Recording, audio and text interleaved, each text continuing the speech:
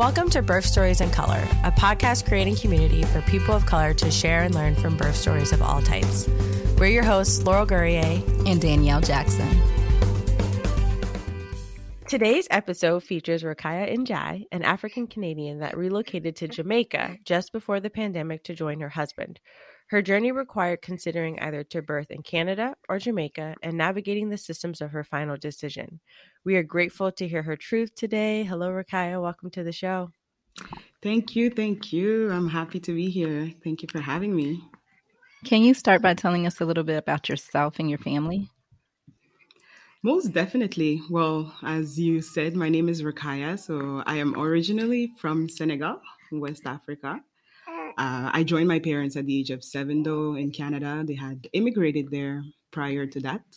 So I've lived a little bit of everywhere in Canada, and I live with my 2 parents and younger sister through half of my childhood, I would say, part of high school and university, till I moved to Toronto. So I wanted to pursue my career, which I thought at the time was in the railway business or industry, I should say. But that was shortly lived after I got injured. So when I get injured at work, I kind of rebalance like my perspective about work and life balance in general. So I needed like a change of perspective, new horizons. I was really looking to go somewhere else. You know, for me, traveling is the best remedy. So I decided I wanted somewhere that had roots, culture, good food, like just go back to my, ancestors in general. So Jamaica was top of mind. I had never been. I had tried to go before, but could never find anybody to go with, really. And other people would just discourage me that it was, dangerous, it was violent, I shouldn't go alone. So I had kind of left it in the background there for a while. And the rebel I am, I decided that Jamaica is where I'm going to go then. So I went and visited with the help of a friend. She was a travel agent. So she booked the trip, set me up with a tour driver so I could like go to different parishes, go to different attractions and really explore. Funny to say that tour operator became my husband. So after I met him that year, we kind of were in a long distance relationship. So I was going back and forth as much as I could. And eventually he proposed and I decided to get married. That was December 2019. And shortly after, I was kind of getting ready to go try it out, go live there. I had lost my job a year prior to the pandemic. So I was already freelancing. That's when I started kind of doing voiceover, background in movies and so forth. So I was like, okay, so I can work from anywhere. Why not go try 1 year in Jamaica? And here I went, March 2nd, 2020, and then not even 10 days later, the pandemic hit. So I don't want to use the word stuck, but I kind of got stuck here. So that's the story of me and how I met my husband. And this one came later on. That's exciting, though. I mean, you landed where you always wanted to be. So exactly. That says a lot. Exactly. Well said. Yeah. Well, can you tell us about your pregnancy?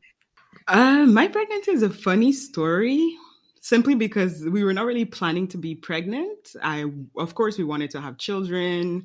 For me, it was the first year that was not in the plans or anything. I just downloaded an app, I believe, in April because I was very irregular when it comes to my period. I would have periods like 4 times a year. And when they come, they last like 2 weeks. So I wanted to just track them now that I was in a married status. And I wanted to kind of track when are my ovulation period and so forth. So early December, like after tracking it for a few months, I get a notification from the app saying that I'm 3 days late. So I'm like, nah, that's not possible. So for me, I just ignored it until like my period were just not coming. So I think on Christmas Eve, I finally get a test, and early morning on Christmas, I did the test. I couldn't even wait. So I just like went and wake up my husband, sent him to go check. And of course, he doesn't even know how to read it. So he comes back with it and he's like, oh, what does this mean? And I was like, oh my God, we're pregnant. And that's how I knew that now I'm going to be having a little one. And of course, we're in the middle of the pandemic. And the Prime Minister of Canada announced in those times that if you were to come as an international traveler, that you would have to quarantine and stay in a hotel for 14 days. So that's when I kind of decided to wait it out and see if I really wanted to go back to Canada to give birth or if I wanted to kind of find out my options in Jamaica. So as you were starting that preparation, how did you land on your decision and what were some of the factors for that? Well, the main factor is when the first trimester for me was very difficult. I was very nauseous. I couldn't hold any food. I couldn't hold any water. I was very dehydrated. So I was recommended by my doctor not to travel at all if possible. So for the first 5 months, the choice was already made for me that if I was to go back to Canada, I would have to, do the COVID vaccine. I was now in the second trimester, which was better for me. I was more energetic. I was prepping pregnancy just by doing a lot of exercise, stretching, breathing techniques. And then when time came where everything reopened, I was way past the line where I could travel.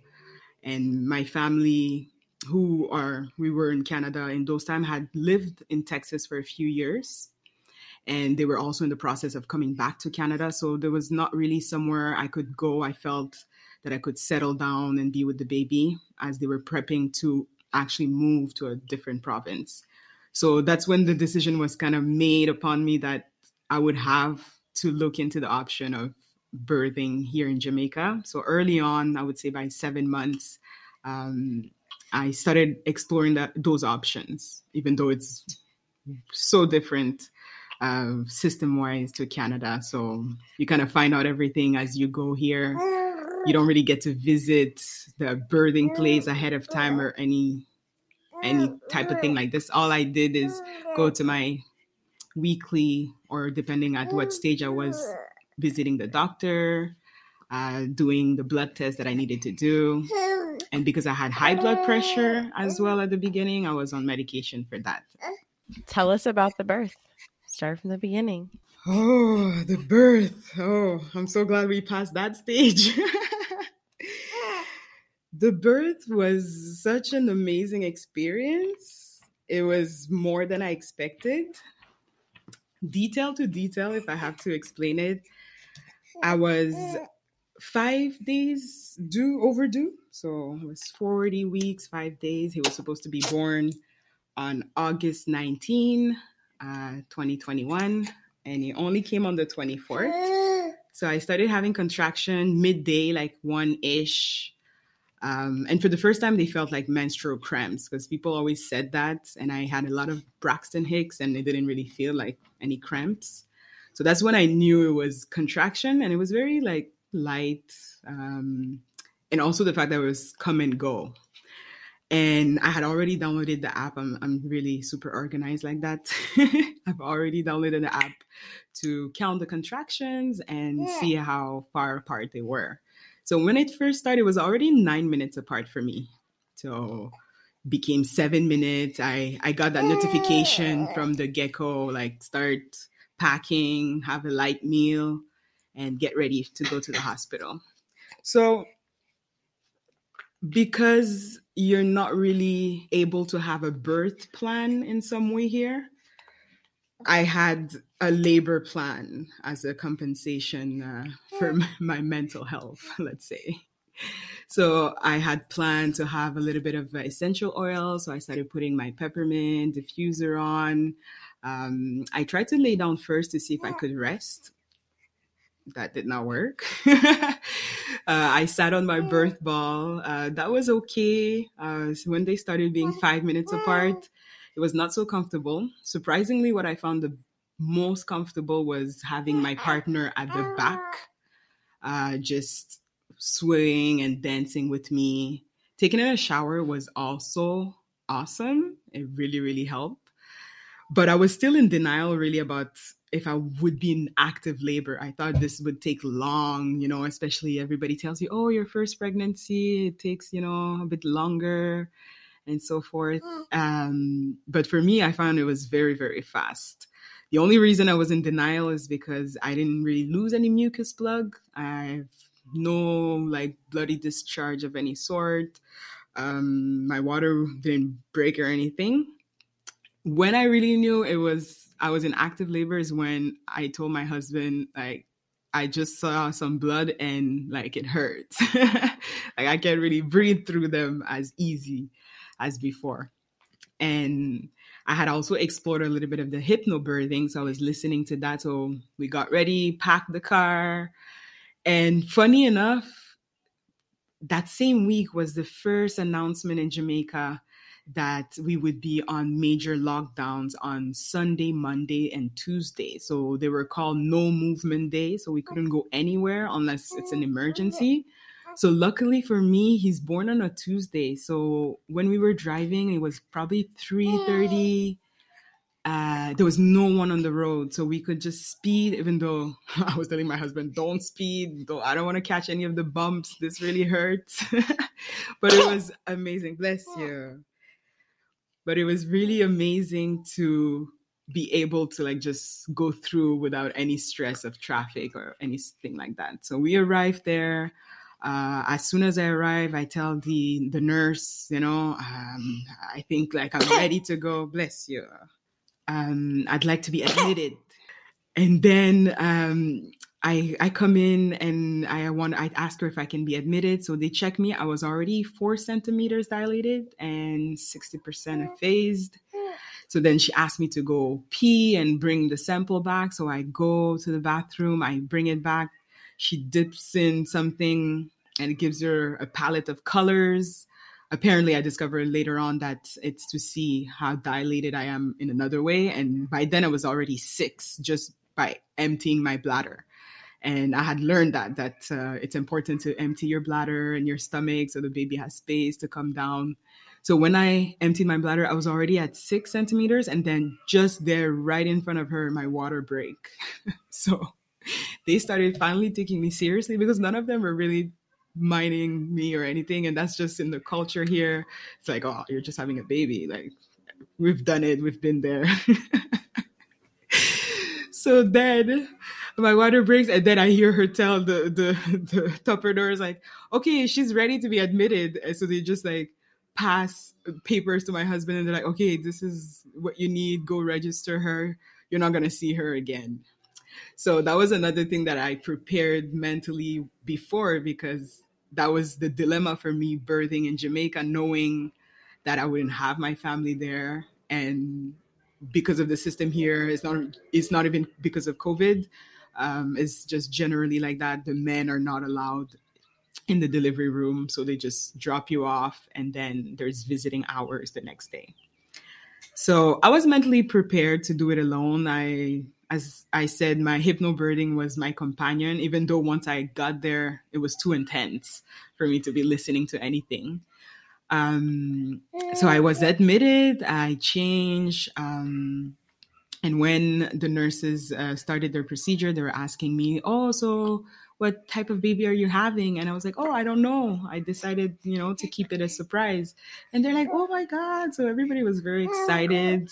I felt I had a great team around me because there was nobody else laboring at that time. There was only one woman, I believe, who they were checking upon her, she was coming in and out, but she wasn't dilating. So they would send her back. So when she checked me again, I was 8. And at this point, the contraction are back to back to back. And I don't know what happened to me, even though I think I was so focused on those videos where they said, oh, you will feel the emotion to push. You'll feel the urge to push. And for me, I think I trained so much to cope with the pain that I was holding on to that part, and I was too afraid to push. So I was better off actually just like going through the contraction than listening to my body that this baby wanted to come out. So I felt like I think I held it for a little while until the nurse was like, yo, the head is there. Like, you need to push. And I'm like, no. She's like, you really need to push now. And what was really amazing and makes, I guess, your birth story memorable is the support you get. And I think I had the best nurse for that moment. I don't think in real life we would have get along, but in that moment, she started threatening me, like, I'm gonna cut you. Like if you're not gonna push, I'm gonna cut you. I was like, no, I'm pushing right now. Right now. So I start pushing, and she's like, no, that's not how I push against this, push against. And then I was like trying to push. And finally, I think after 3 push, they said I started pushing around 8:44 p.m. So then we're in the evening now. And by 8:59, Prince Ali came to this world. He was not responsive though. He didn't make any noise. And I was just like, oh my God, I'm finally done with this. So I didn't even mind the baby. And then the best part is the nurse lifting the baby and showing me like, look. And then I see like his balls. And I'm like, oh, it's a boy. And then they just take the baby away. And then I think they had to shake him up a few times. And then I hear him finally crying. Later on, they came to me saying that he suffered some multiple seizures and they were not too sure why, so that they would keep him. So I never got to bond or do, how do they call it when you put them on your chest again? The skin to skin. Yes. So I never got to do the skin to skin. I just got a doctor that came holding the baby crying and say, oh, he, this can be caused, either there was an infection at some point or like they were not sure. So they wanted to run some tests. And because of that, they would keep it in the nursery. So she showed me the baby and she said, oh, he's cute. And I was like, hi. And then they just left with the baby. So that was my first night. I was so happy that I had a natural birth because for a first time mom, you never think you can do it until it's actually done. So that was my first night at the hospital. And you're like in a room full with other women. So it's not like a private thing. It's really a going back to the roots of the times where motherhood was really like a community thing. And you would get your neighbors, your mothers, your aunties, everybody in the room. It really felt like that to me. That's what I thought of when you told me that your husband wasn't allowed in the delivery room. Like my initial thought, very American of me, is what? We want all our rights. We want all the things we want, right? But then I thought about it like, but really that's how it was or still is in a lot of communities where it is women's work, right? Like we got you. We got this. And the fact that you had people there that were supportive and it wasn't just like, I'm at the hospital, oh no, what's going to happen to me? Like you felt comfortable. You prepared your mind for being alone in a sense of not having him there, but you weren't actually alone. Exactly. Yeah. As I would say, I just hold on to faith. I knew that nobody really can help me go through this. So I believe that my body can do it. And it really helped listening to podcasts. It really helped to know that there's platforms such as your platforms. I'm really grateful for you, Danielle and Laurel, for doing this. Because I think what makes it even more powerful is to go through it and then be able to go and release it in some way. So it was great.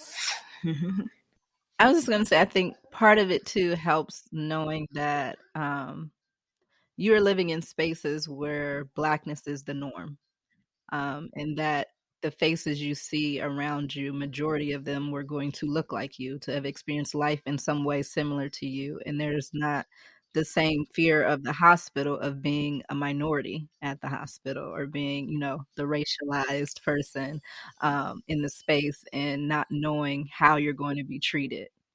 Like, I started thinking about that from the point when I was like, okay, she lived in Senegal, then Canada, then Jamaica, and like you've had the experience of being both and knowing that there's comfort in being able to walk into a space and not feel like you don't know how people are going to treat you. Yes, I totally agree with you, Danielle. I think that was a plus. And I realized that funny that you mentioned, because at first I was watching American videos on like labor and delivery. And of course, they're telling you, oh, the hospital will give you this and that. And then I was like, no, I discovered the cold truth in Jamaica. They don't give you nothing. So my mom was like, stop being American. Like, start watching Jamaican like Jamaican videos. And I was like, oh, yeah. So then I start typing now delivery in Kingston and then, I was traumatized, let me tell you, because they were like, oh, the nurse are not very nice. And I was screaming and I was telling nurse, the baby, I come. So I was like, oh my God, like you have to be like scream and make like to get attention because all the videos were very specific to if you don't feel any pain, nobody really bothers checking on you. But if you make noise, then they will check on you. Thank God that was not my experience. Yes, true that the nurse were a bit abrupt, a bit rude, but in the daily, when I run my errands and everything in the first year, I kind of got used to that. So I kind of brushed that off and that's why I decided to do hypnobirthing, just to be in my own little bubble and be focused and a lot of positive affirmation. I'm soon going to meet this baby. I got this. God is in control. So for me, I was in my bubble and that's what matters. So as you mentioned, Danielle, being in a Black community was definitely reassuring to be with family. And I got some great advice in general. I'm not sure if I was making the right point when I started this story of mine. But I hope I answered the question. Absolutely. Yeah, you did. It's not our story to tell. We're just guiding. Yes. But now I remember it was me watching Jamaican videos and really realizing that I had to pack certain things that you don't really pack in Canada. I was not allowed a midwife or a doula, so I was kind of following them on YouTube, getting some advice. So that was my main focus. But once I was more comfortable knowing how it goes here, and I got to visit the hospital, I guess, when I was going for blood tests. But other than that, everything really happened on the day of. Thankfully, it was a great experience. Tell us about postpartum for you. After you were able to take baby Ali home, how were things? Well, now I'm actually 10-week postpartum. I would say the first 6-7 weeks were hard. I mean, if we're already counting the fact they kept the baby for the first 10 days, so I missed the first 10 days of my little bundle. And I cried a lot in those first 10 days because how could I carry a life for 9 months and then come back home empty-handed, really?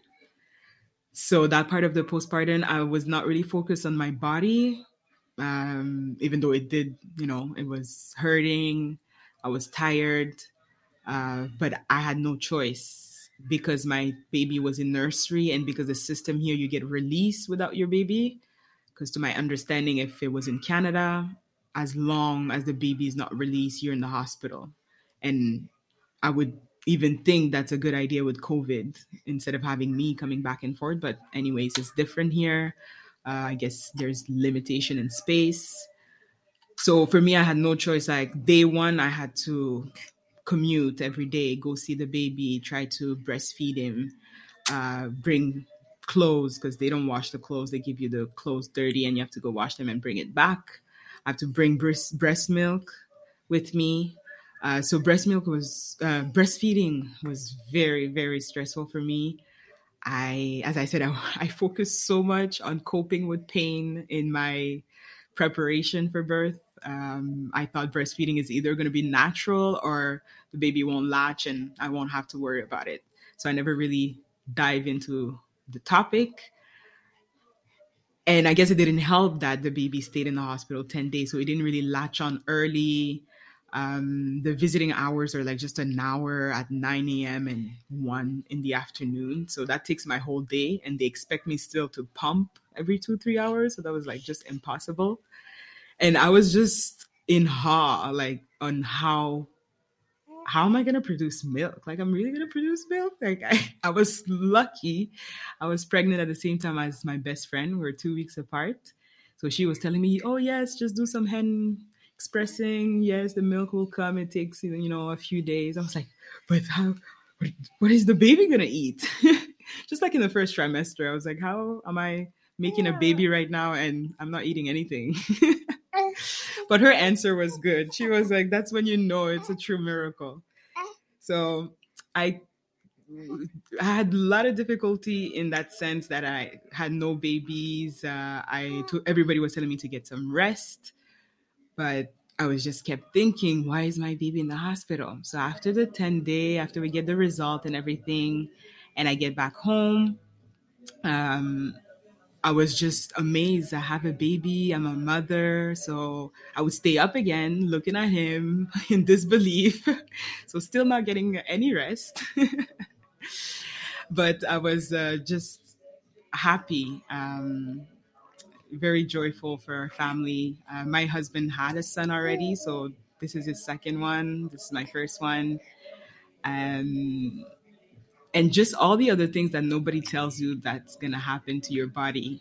So I had a lot of baby blues surrounding the breastfeeding, having missed the first 10 days of his life, and just a big lack of support in some way. Not to say that my partner wasn't there for me or didn't help. He helped to the best of his capacity, but just not having any friends around or any family, and husband having to go to work, and learning also motherhood from a male perspective when you think about it. Not to say I don't have friends texting me advice, but right here, right now is my husband. I'm learning through him how he does things, or per se how his grandmother used to do things. So all that's, I guess, friction and emotion. And for me, I'm a big foodie. So as soon as I'm hungry, I'm cranky. And we all know when we breastfeed, we're hungry all the time.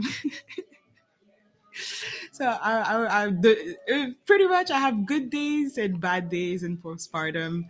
And what really helped me is having my best friend who already had the experience. This was her second pregnancy. So she was telling me bad days are there, but they don't last. So once I got that frame mind, I was just like, okay, so today is just a bad day. Today the baby is just cranky, but tomorrow will be better.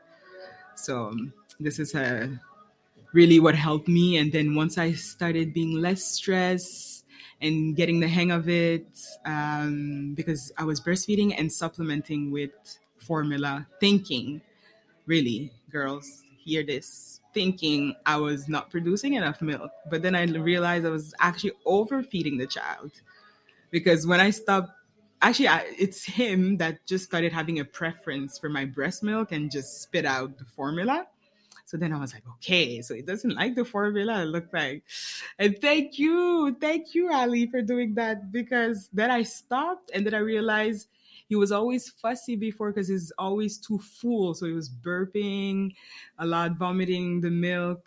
Whereas when I stop, he's relaxed, he's giggly. You can hear him just now.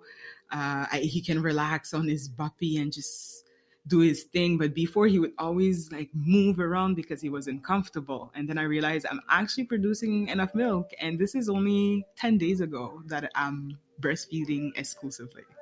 So bravo to me. Bravo.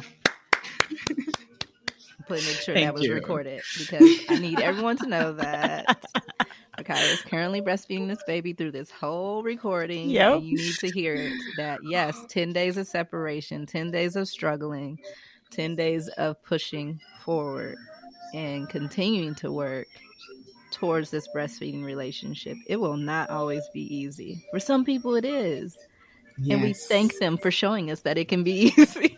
Yes. But we also thank those who struggle and persevere and lean into the support, lean into their own knowledge, and listen to their babies. Right? Yes. Yes. That's so true. It is a teamwork. Yeah. I think we tend to forget that. And for me, that's why I keep saying this baby was ready to come out. Probably he would have been born like 6:30 p.m., but I was just too scared. So it was 8:59. But then I also learned to let go of that thought because it brought a lot of guilt for me. I was like, oh my God, maybe I didn't push him like fast enough and so forth. But I'm just thankful we're both healthy, both alive. So that's what matters. Did they give you an answer about what was causing his seizures? Did they ever discover what was going on? Good question. No. They had 2 tests to be done. One was a brain ultrasound, and the other one they had to take a liquid from his vertebrae just to check if he was epileptic or anything like that. So they were doing all those tests to be really cautious. So if anything happened in the future. So I was thankful, okay, let's do all the tests so I know my baby is perfectly fine. But the system here, it has to be sent to the capital and come back. So due to that, it just made the whole thing longer. It would have taken probably just 4 days if we're in Canada. So all the tests came back negative that he was okay. So we just did the test to be sure, but there was no reason. When I talk to some friends, I'm told that if labor is long sometimes, or some babies just come out and something happened. But as I said, I guess it's his story. My story, I was 6 weeks overdue as a baby. Like my mom was 10 months and 6 days pregnant, and it was a C-section. So every baby, as my mom would say, have their story, and this was his story, I guess. Wow.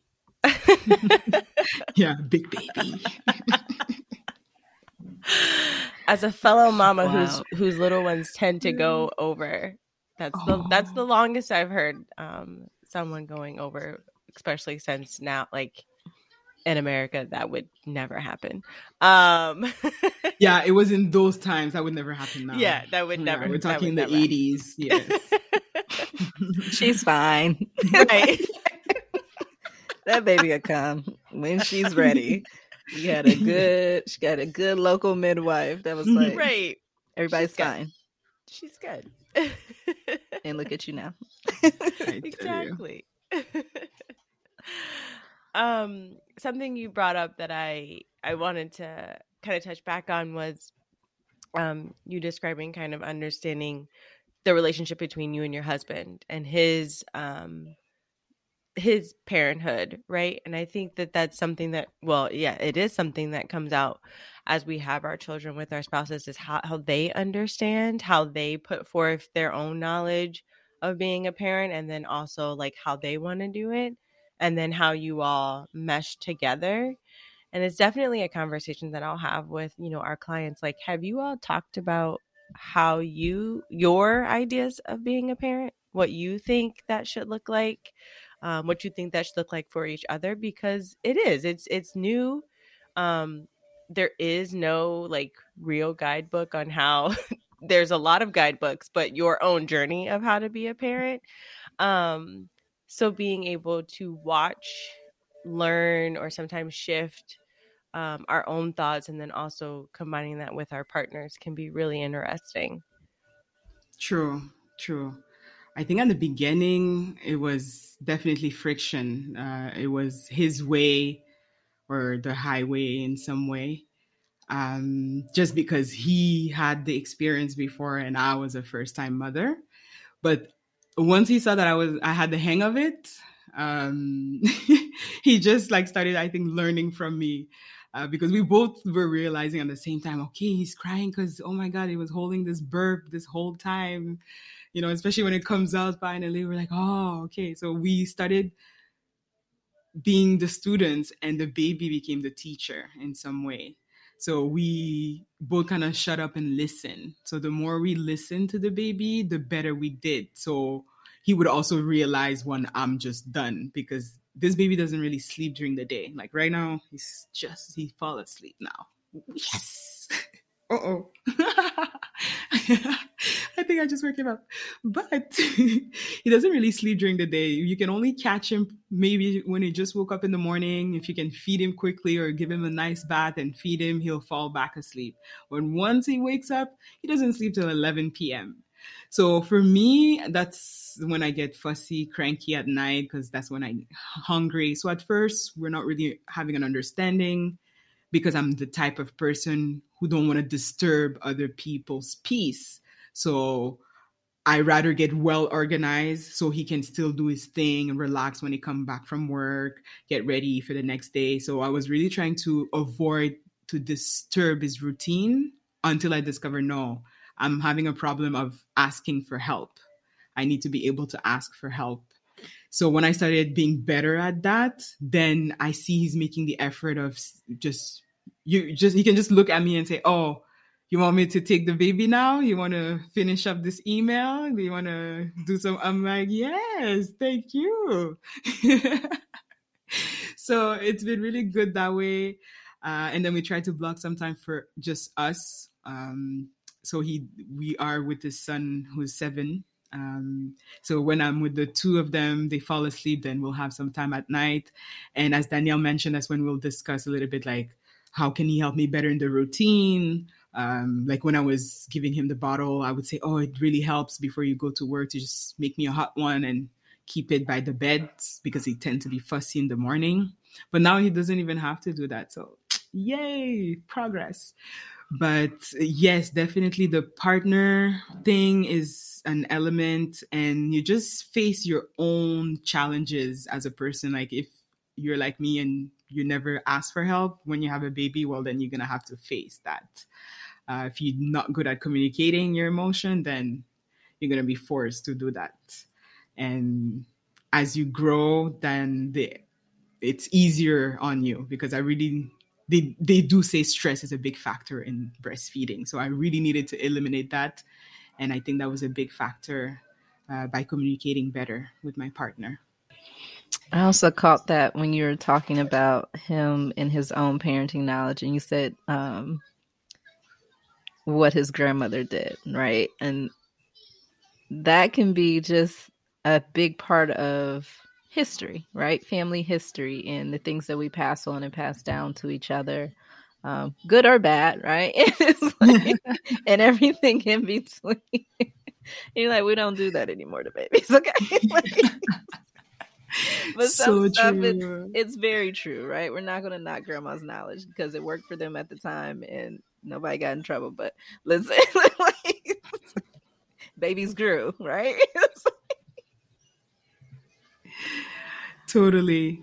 And I think it's also just all the baggage that we carry. Like he has his own trauma. His personal story is he was abandoned by his mother by the age of 3.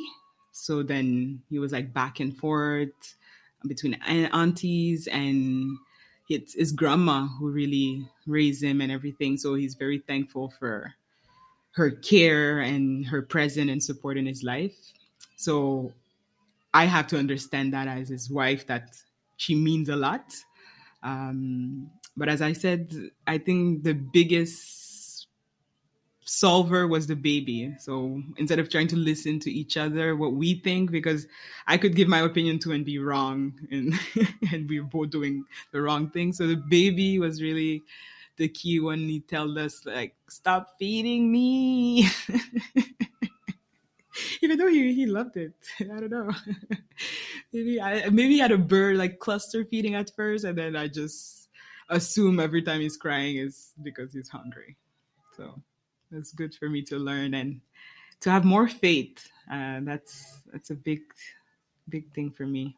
Once I had faith that my body is made for this, my body can produce the milk, this is enough. Even if it's not enough, just put him on the nipple. It will stimulate the nipple. So then maybe in a few days it'll be enough. So it's okay if he's on a diet. Sometimes I never go on a diet, actually.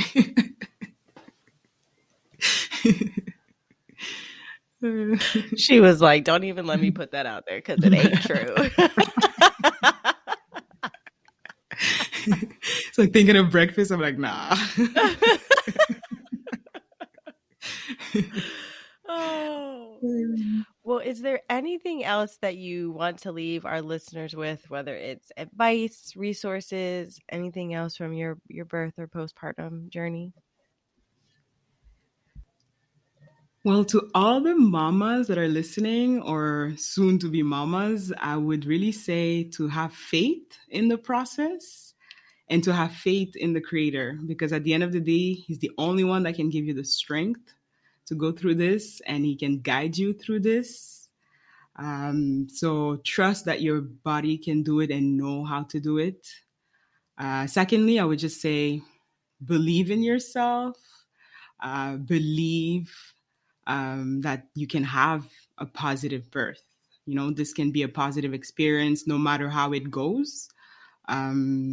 Even me, like, expectation is a big thing. Like, sometimes I have certain expectation, and when they're not met, I'm disappointed. So there's not really any space for disappointment. I look at it now, as we mentioned before, it's a teamwork. This is as hard on the baby as it's on you. So if we as individual can decide to have an epidural or an induction for relieving pain or having the baby earlier, then the baby should be allowed also to be like, nah, I don't want to go down this tunnel. I'll take the C-section. So you just have to kind of prepare yourself, because my experience having to decide to go to Jamaica or Canada was all a mindset shift. I had to change my mindset. And like, if I was still thinking, oh, you know, I want to have that bed and I want the breakfast that I saw in that video that they served the next morning. Because that was one thing, like, I starved because for some reason I didn't want to poop. So I said, oh no, I'm not going to eat anything. So from 1-ish, I didn't eat anything.